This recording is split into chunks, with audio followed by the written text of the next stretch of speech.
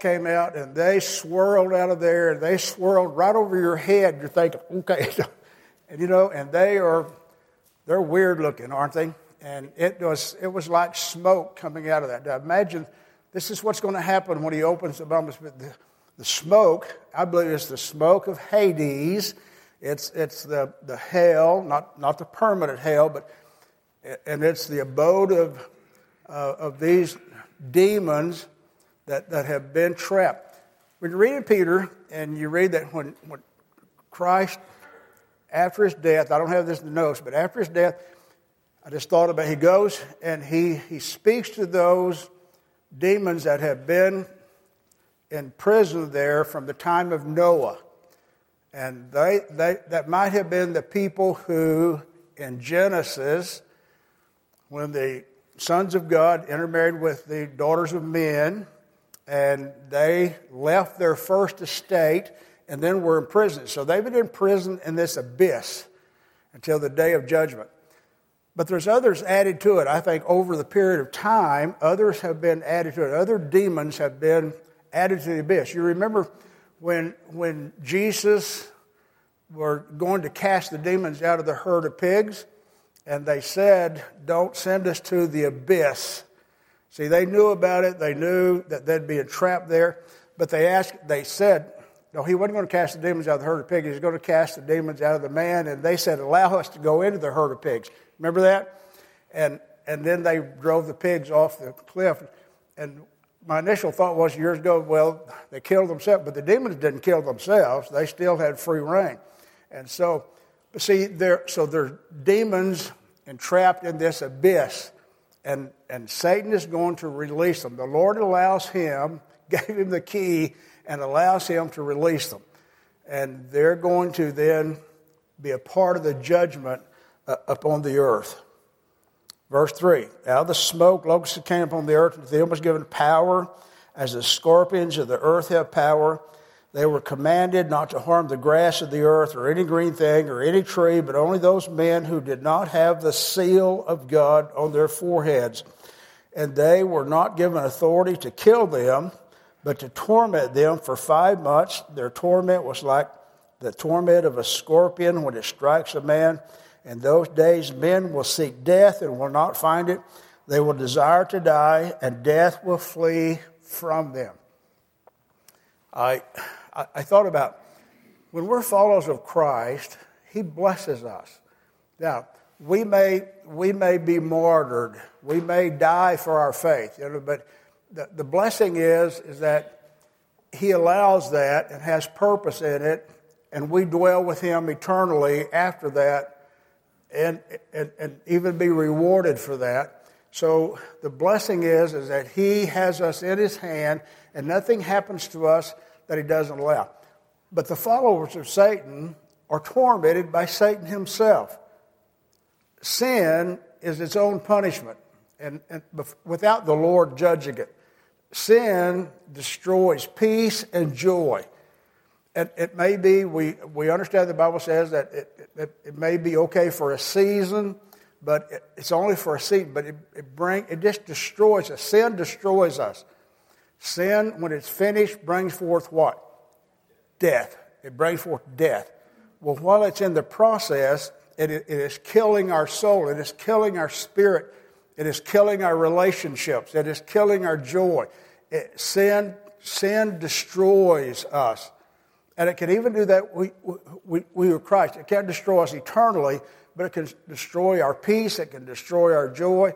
It can destroy our effectiveness in honoring the Lord. It can destroy the generations who follow us, even though it can't take our soul if we belong to Christ. And so sin is destructive. Sin torments. And this is visualized here by these scorpions that torment men for 5 months. They're like locusts. They're described here as we go a little further. And you say, are these real?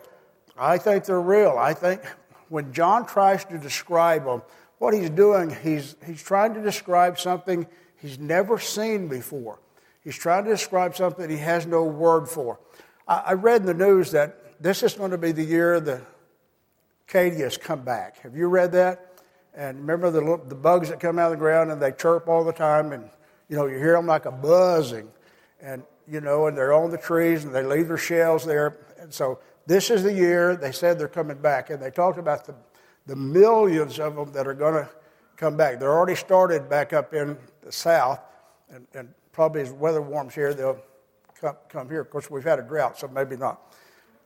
But imagine that, imagine those, and then turn them into the size of a person. Turn them into the size of a person. Turn them into something that's this high. And when John is writing about a locust plague, everyone who was reading in that day understood what a locust plague was like. In fact, even into the 50s, the Middle East had a locust plague that covered hundreds and hundreds of square miles, and they devour everything. They eat the leaves, they eat the stalk, they eat the root, they eat everything. And so some of you may have been old enough to remember some grasshopper plagues that have come. I can remember being over in New Mexico one time, and you just stepped on them. We were on a golf course. My father-in-law, you just stepped on them. They were everywhere. When your ball hit the ground, it squashed them. Had blood on your ball.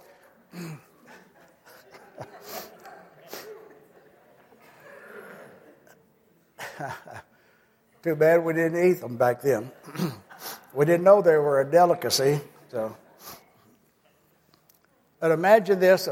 See, I can't imagine this. I can't imagine that then people are going to be tormented with the stings for 5 months. Everyone who doesn't have the seal of God. Now, the people who belong to Christ, not just the 144,000 Jews who have been sealed, but everyone who belongs to Christ has been sealed. Go back to the Old Testament when the Jews were in captivity in Egypt, and the Lord sent Moses to lead them out. And when the plagues came, and Moses would say that this is going to happen. And it happened to the Egyptians, but the Jewish people were spared. And when the fleas came, or the lice came, or even when the death of the firstborn, because the Jews put the blood mark, they put the seal of God, grace on the doorpost. So the Jews were spared, but they were spared the other things. They were spared the frogs, the lice. They were spared the bulls that came. And this is what happens here. Everyone who has the seal of God, everyone who's come to faith in Christ, they may be martyred by the regime, but they're not hurt by these scorpions. Imagine the testimony to that you're in a neighborhood, and in your neighborhood or in your family, there are people who are being tormented by these, and it's an anguish to the place they want to die. And yet they cannot. They're not going to be allowed to die. They can't commit suicide. They can't do anything to take their own life to escape this torment. And God is teaching them that there is a judgment worse than this coming. And you need to repent. There's a judgment worse than this. And then they see the people who are sealed by the Spirit of God, and they're not being tormented. And hopefully those people are preaching. I'm sure they will be. They'll be testifying to the grace of God. I read verse 6, and I thought about, there was a man in our church some years ago, and he had I can't think of the name of the syndrome he had, but it affects your tongue. And he told me, as it got worse for him, he said, the medical people call this the suicide disease. He said, because it comes to place, there's nothing they can do to control it, to stop the pain. You can't swallow, you can't drink, it's trouble to breathe. And he said, I'm to the place I want to take my life. He said, it is unbearable. It's unbearable. I wish I'd think of the name of it. I'll look it up one of these days. I just thought about that. And imagine the pain and the torment of that you want to take your life, and then you can't take your life. I want to read, we're in this pandemic, coming out of it, hopefully. I want to read this, what John Phillips had to say about demons and the demonic And we're going to see this through all this chapter. So John Phillips wrote this, and the book was published in 1970. So that's 50 years ago. And he may have written it before that, but it was published 50 years ago. He said, modern man professes not to believe in demons, but they exist just the same. Moreover, they are clever with their diabolical cunning. Man's attitude toward the demon world may well be likened to man's attitude in the Dark Ages toward bacteria. If we could be transported back to London in the year 1666, we would find ourselves in a nightmare world. The great bubonic plague was at its height. The sights and sounds of the city are like the terrible climax of a horror movie. It is generally believed at that time that fresh air is the culprit. The College of Physicians recommended the frequent firing of guns to blow away the deadly air. People seal themselves in their rooms and burn foul-smelling messes to ward off the fresh air. Chimneys are sealed, rooms are gray with smoke, and people choke in the suffering stench.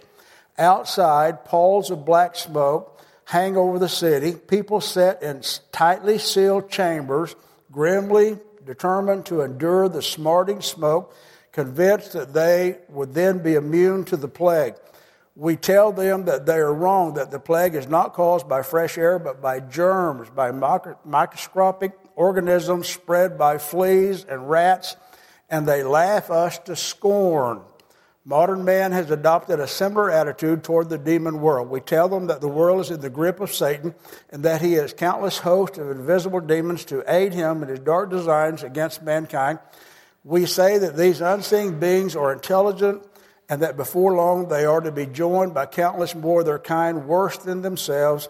People look at us with pitying scorn and suggest we peddle our theories to the publishers of science fiction.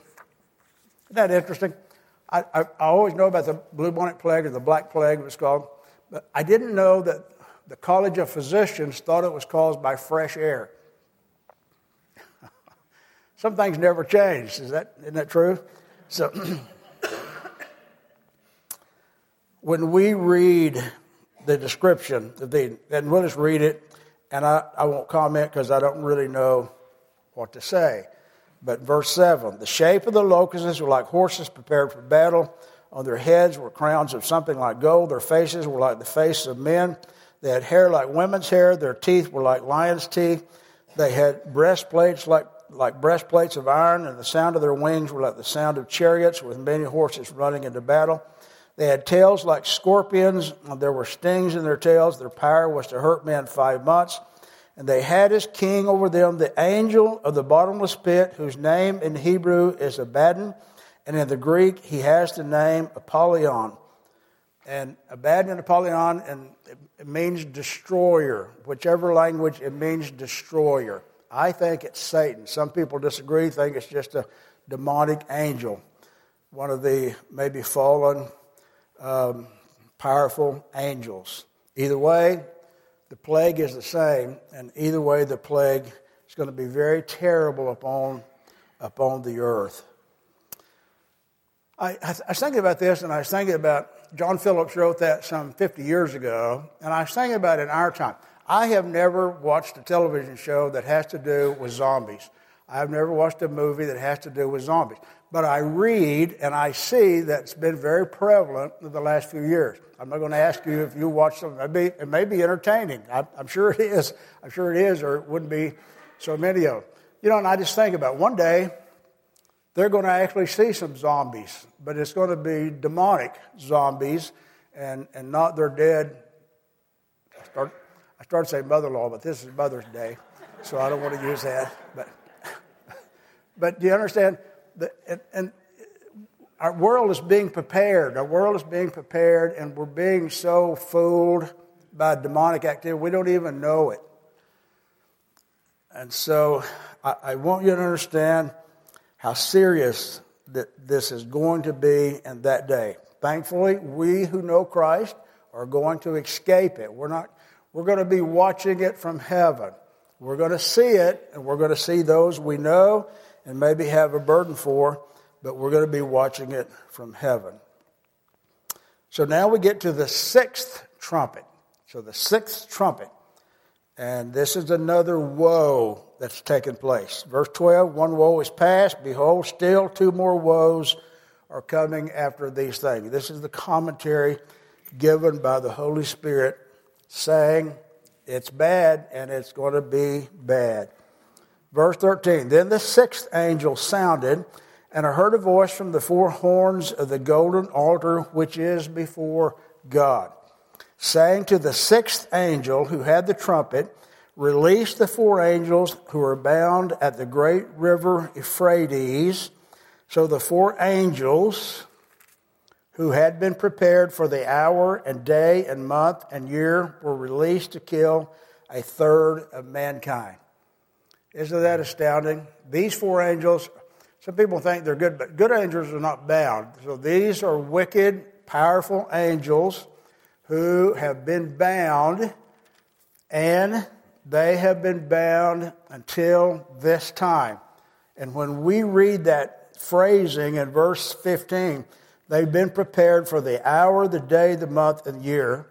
It means that they have been prepared for this exact time. See, the Bible, God has a timetable. He's working it. It's exact. It's not changed by circumstances. It's not changed by how we respond. It's not changed by what the world does or who they elect, or it's not changed by anything. God's working His timetable.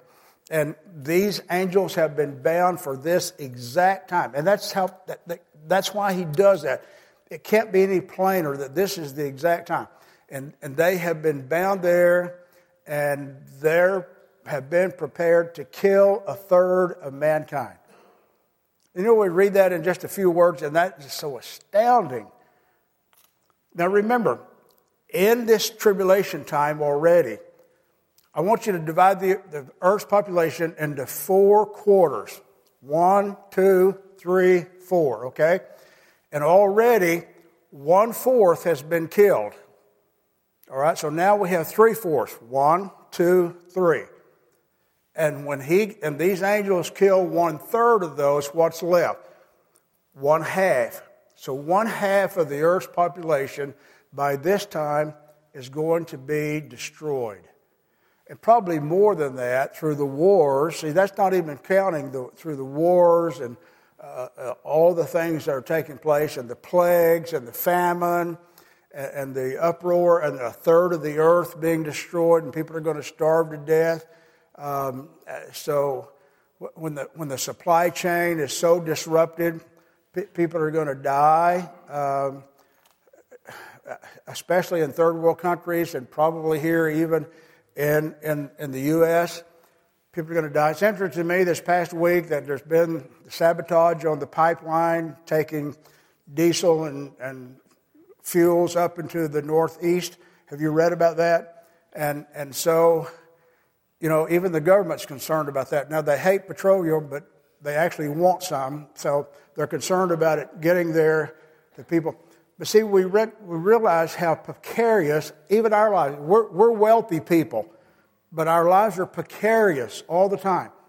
And all it has to happen is the Lord take His hand of grace off, and chaos ensues. Man does his wickedness. How did that happen?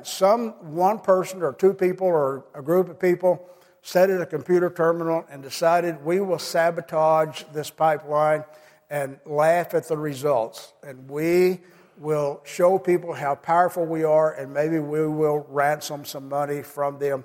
And see, that's evil at work. They don't think about what they destroy. They don't think about that they destroy schools or destroy the function and the daily operation of schools and hospitals and people who need to get to work and all those things. They don't think about that. They think about what can I get out of it, the power that I might have. See, that's the world we live in, and no one is protected. I used to think, even a few years ago, that when the chaos comes to countries, the wealthy people, which is us, we still have a measure of protection that third world country people don't. I mean, if you're having to go to the city center and get your water and haul it to your house in a 5-gallon bucket or jug every day, and that's how you survive, and you go to the meat market if you have the money and you buy fresh meat, you don't have a refrigerator, you don't have electricity, and when you struggle, when chaos comes, actually the truth is our chaos is going to be worse than those people because they're not dependent upon electricity. They're not dependent upon computers, and they're dependent upon today. And this is what we can do with our hands, and this is what other people do with their hands. They may be better off than we are because we're totally dependent upon computers, are we not? And I'm not saying they're bad. I'm glad I have one in my pocket, and I'm glad. And so, but at the same time, it creates our vulnerability, and it can go away in a moment. That's just really interesting to me, isn't it? Plant a garden, dig a well, So, so the trumpet, the sixth trumpet sounds. I forgot how far down I had read. Okay. And, down through 15. Thank you. And verse 16. Now the number of the army, the horsemen, was 200 million. I heard the number of them. Some people think that this is China's army. Some years ago, it was published that they could put in the field a 200 million man army. I don't think this is China's army or the Eastern army that's going to be seen in the Armageddon. See, Armageddon is still out in the future from this time. I think this is a demonic herd that comes helping these 4 angels who are bound and are loosed. And this is the demonic army that's going to destroy a third of mankind. I think that's what this is. That's my opinion, and you can interpret it differently. But listen to what he says in verse 17. And thus I saw the horses in the vision. Those who sat on them had breastplates of fiery red, hyacinth blue, and sulfur yellow. And the heads of the horses were like the heads of lions. And out of their mouths came fire and smoke and brimstone. By these 3 plagues, a third of mankind was killed by the fire, the smoke, and the brimstone which came out of their mouths. For their power is in their mouth and in their tails, for their tails are like serpents, having heads, and with them they do harm. And I think when you read those, you're reading John's trying to describe modern warfare. John having never seen a Gatling gun, John having never seen anything like an attack helicopter, atomic explosion. He'd never seen, so he's trying to describe what's happening, and it may not be anything correct. What I'm saying might not be correct at all. It might simply be that he is describing demons as he sees them literally presented before him. And I think it's a little bit of both. I think these are demons, and they have fire that go out of their mouth, and they have power in their tails to destroy. I think it is both. It could be modern warfare. It could be modern warfare that's inherent in the body of the demon. Again, it could be just anything. But I do believe it's real. It is not, this is not symbolism. This is reality. John is describing reality. And verse 18, and by these 3 plagues, a third of mankind was killed by the fire and the smoke, the brimstone, which came out of their mouth. Okay, and we come down to verse 19, where their power is, and verse 20. But the rest of mankind, so the other half of mankind before the tribulation started. So today it'd be 3.5 billion people, or let's say 3 billion people. But the rest of mankind who were not killed by these plagues did not repent of the works of their hands, that they should not worship demons and idols of gold, silver, brass, stone, and wood, which can neither see nor hear nor walk. They did not repent of their murders or their sorceries or their sexual immorality or their thefts. Now, again, I'm going to give you my opinion. In my opinion, this is the cutoff. In my opinion, nobody on earth gets saved past this time. I think we're right to the end of the tribulation period.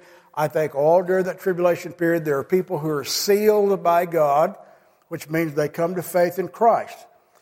So they come to faith in Christ, and I think I mentioned to you last week that if you think about people who've never heard the gospel and they've struggled to survive, and when they hear the good news, the gospel is good news, the good news of Christ, that you can have eternal life, you can be at peace with God, that you can have forgiveness of your sin.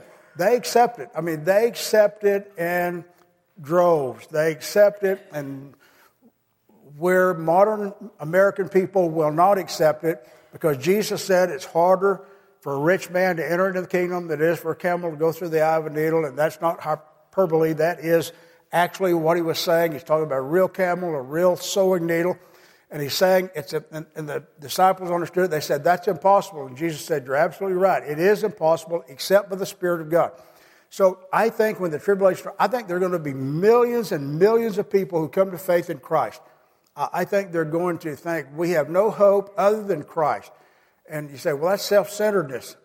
That's our nature. Our nature is, and so God won't turn you away if you come to Him out of your own self-centeredness. He will not turn you away.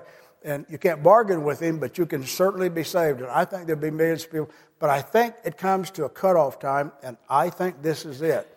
I think when we come to this trumpet time and we read these words, it is over. That they will no longer repent. And you know, when we read this, in verse 20 and 21, "For the rest of mankind who were not killed by these plagues did not repent of the works of their hands, that they should not worship demons and idols of gold and silver and brass and wood, which can neither see nor hear. And they did not repent," now listen to this, "of their murders, of their sorceries," which is drugs and witchcraft, "of their sexual immoralities," which drives mankind. Sexual immorality drives mankind today. We see that very plainly today. It's being worked out in public, in our newspaper. I'm not talking about you see people naked. I'm not talking about that. But I'm saying that you see the gender issues, homosexuality, same-sex marriage, and it's going to go beyond that, polygamy, and then polyamory, which means you can have 3 men and a baby, or you have all that is being worked out, and we see it, and maybe even some of the people that we know and love, and then we see that, and it's all being worked out. But when we read verse 20, they're not repenting of their murders, their sorceries, all the drug use, all the witchcraft, all these things, and their sexual immorality, and their thefts. We see just a little bit of this. That's called anarchy. It means that you read in the book of Judges, there was no king in Israel. Everyone did what was right on their own side. Everybody did what they could get away with. And we're seeing that in our society already, are we not? We're seeing it pop up, and it can't be sustained at this point. But when the restraining hand of God is gone, it is going to be total anarchy. And that is scary, is it not? That is very scary. And we have seen that is very possible. Very possible.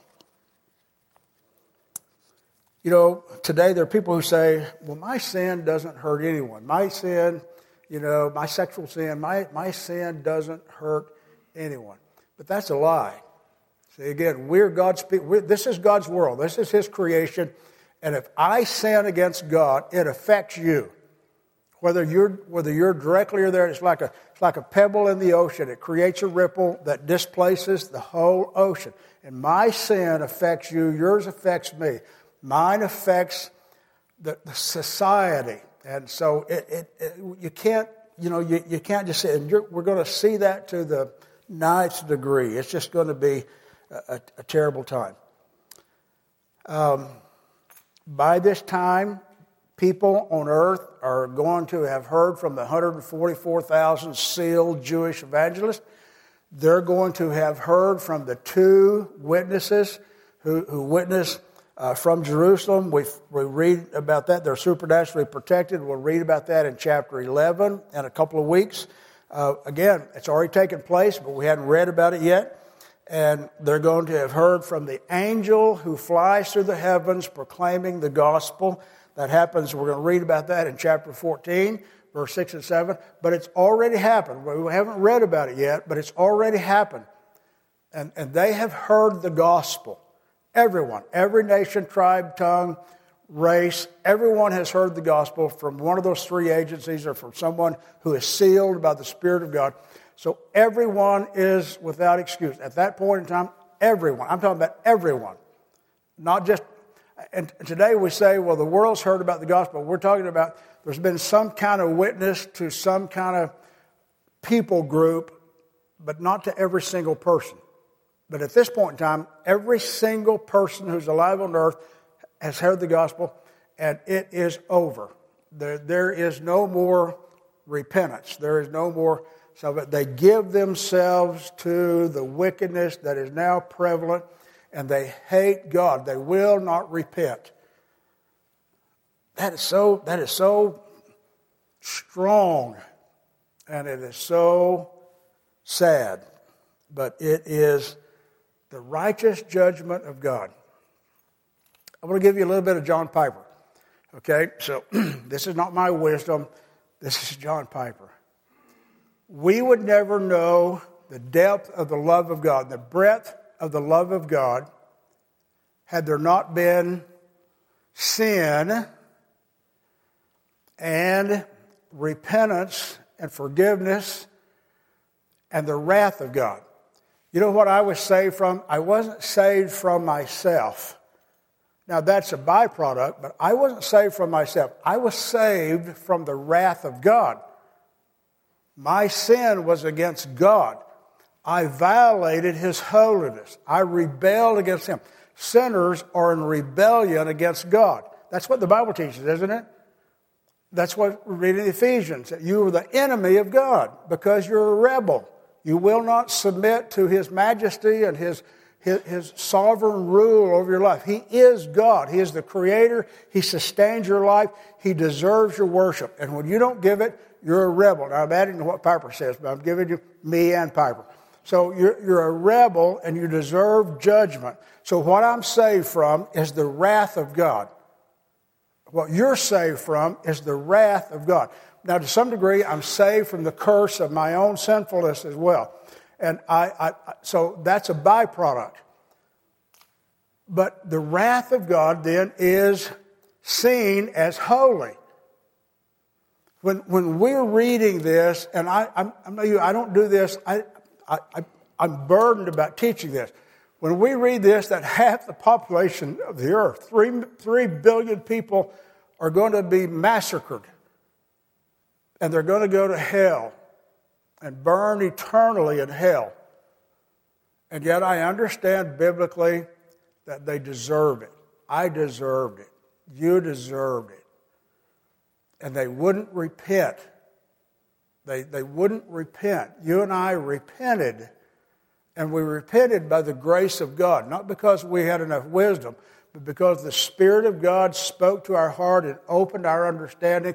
We saw our need. We saw His forgiveness, and we accepted it. And when we read this, and I want you to know when you're reading this and you see the wars and the plagues and the devastation and the destruction of half the world's population, I don't want you to think less of God. We need to think more of God. God has shown His patience for 2,000 years. God has shown His patience ever since the world crucified His Son, and God has shown His patience toward the world that all might be saved. And so, but God's wrath is part of His holiness. God's wrath is manifest. It's a manifestation of His love. And if you can grasp that, it will help you to honor God in your thoughts and honor God in your response when you read these things that are so horrific. Could God stop this? Sure. Could he let people off scot-free? Sure. But would He be righteous? And the answer is no. I don't want murderers who have no, I'm not talking about repentance or remorse, but I don't want people who have no conscience, and I don't want them roaming the streets. Do you want the penitentiaries open today and every murderer set free? Now, some of them probably have repented. Some of them probably have trusted in Christ. We read about those anecdotally, and I'm for that. But when we want the wrath of God to be appropriated properly, and it's going to be. So you remember that. It is to His glory, and it is to the credit of His love.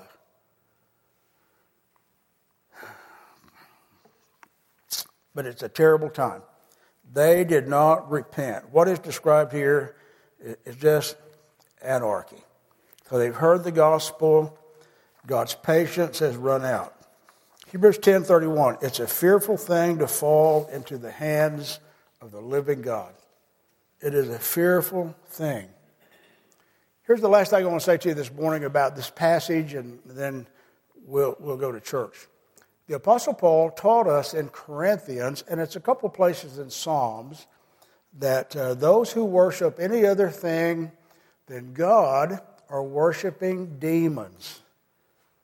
So Paul said behind all idolatry are actually the people who are worshiping demons, because idolatry is demonic.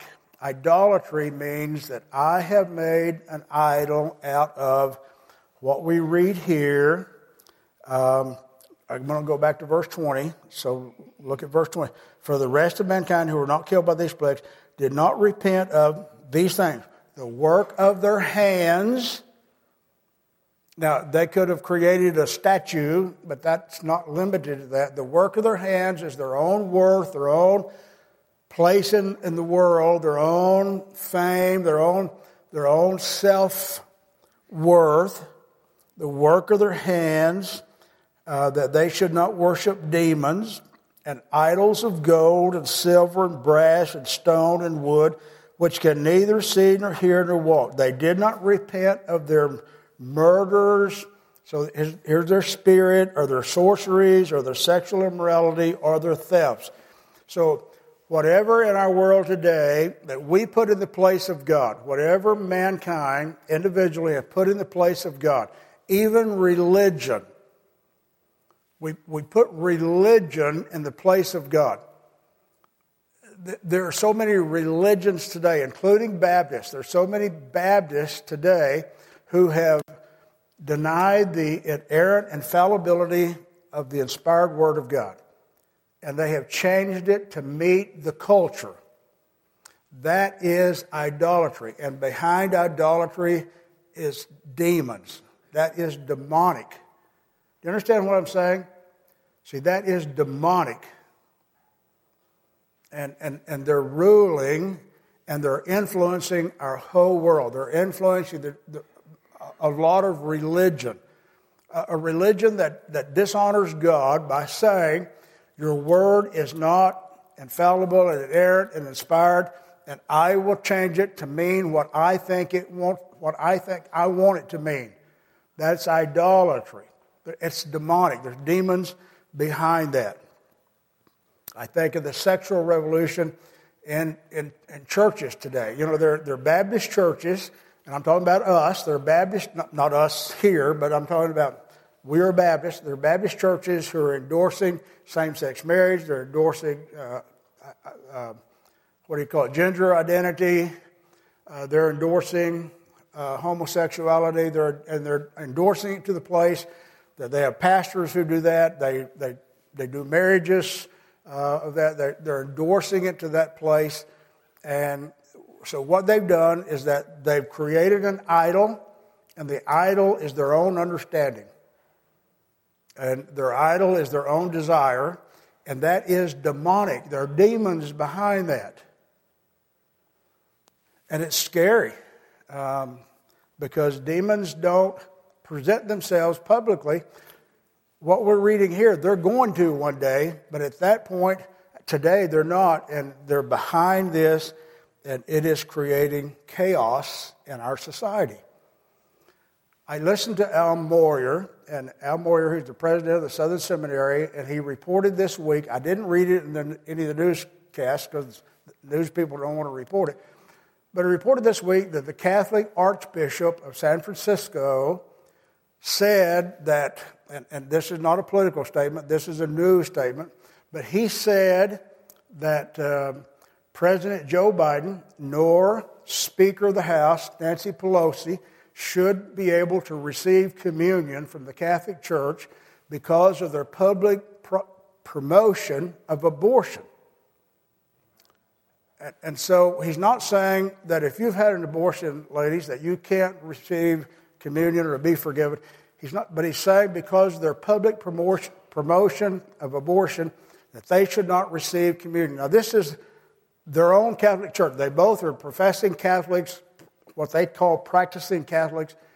And yet, so what is behind their, it's demonic.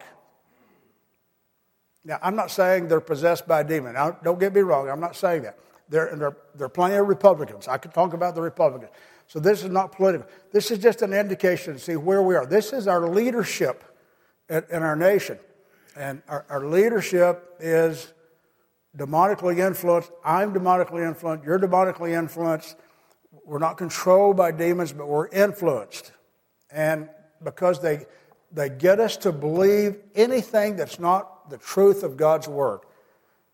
They get us to believe what we want to believe instead of what God has said to us about our lives and about our following Him and about the discipline of our own selves. And we don't like doing that. And so we give in to that. Very evident today that many worship what is described here, personal power and wealth, and behind it all is it's demonic. The goal is to destroy the work and plan of God by destroying all hope of salvation for as many as they can lead astray. Satan's plan from the creation and his fall has always been to lead man astray, that he would not be saved, and that he might thwart the plan of God. You go through the Bible, you see it over and over. Satan tries to thwart the plan of God. He's still doing it today, but when we read in Revelation, it will not be thwarted. God's plan will come to fruition. We're living in these times that I think is interesting and scary. It's interesting because we see it. We're seeing the end time being worked out. I'm not prophesying how long it's going to be. I'm saying we're seeing it worked out in politics. We're seeing it worked out in religion. We're seeing it worked out in economics. We're seeing it worked out in every facet of life. And if you open your eyes to see it, and you're looking for it, you will see it as well. When you read the news, you will see it. And I think it's very interesting, but it's also very scary to me as well, because I have grandchildren, and they're going to be making decisions about life and following Christ, and it's going to be more difficult for them than it was for me. And that scares me as we go forward. Next week, when we get to chapter 10, I'm going to just give you a little preview. When we get to chapter 10, there's going to be a little book. An angel has a little book, and he gives it to John. And I think it illustrates what I'm just talking to you about now. He says that I want you to eat it, and it's going to be sweet in your mouth, but it's going to make your belly bitter. And I think what that means, and we'll deal with it next week, what that means is what I've just said. I think it's very interesting where we are today, but it's very scary. It's very, very sweet, because I see the hand of God. I see the hand of God. Now, I don't try to see I don't try to see when I go to lunch today whether I eat chicken or eat pork. That's not the hand of God. You understand? I don't go crazy. But what I do see is I see it in our national politics. I see it in I see it in our entertainment. I see it in our economy. I see it in our dependence upon the things of the world. I see it in myself and my own dependence upon worldly things and desire for worldly things. And I see it in our world at work today. And at the same time, some of the things that are sweet to me, it's sweet to see God at work. But at the same time, it's bitter because of the anguish and pain and death and destruction that's coming. And I hope it is to you as well, because when we pray about that, you remember Jesus said, "Blessed are those who mourn, for they shall be rewarded." If I mourn for the people, and I mourn for what's happening, God will bless that. God will bless those prayers. Our prayers should be, God, reveal yourself in glory to those who are so needy to know you. Those are the prayers that he answers. Okay, pray with me and we'll go to church. Our Father, we thank you for your word. Lord, there are hard things here, and we need to think hard to understand them and appropriate them. But Father, we thank you that you are you're working at your plan. You know exactly what you're doing, and you're to be trusted and you're to be glorified. And that's our desire to do this. Let us be people who mourn what is going to happen, and yet, Lord, see the sweetness of, Lord, your faithfulness to what you revealed to us in Scripture. In Christ's name we pray. Amen. Lord bless you. We'll see you in church. Happy Mother's Day.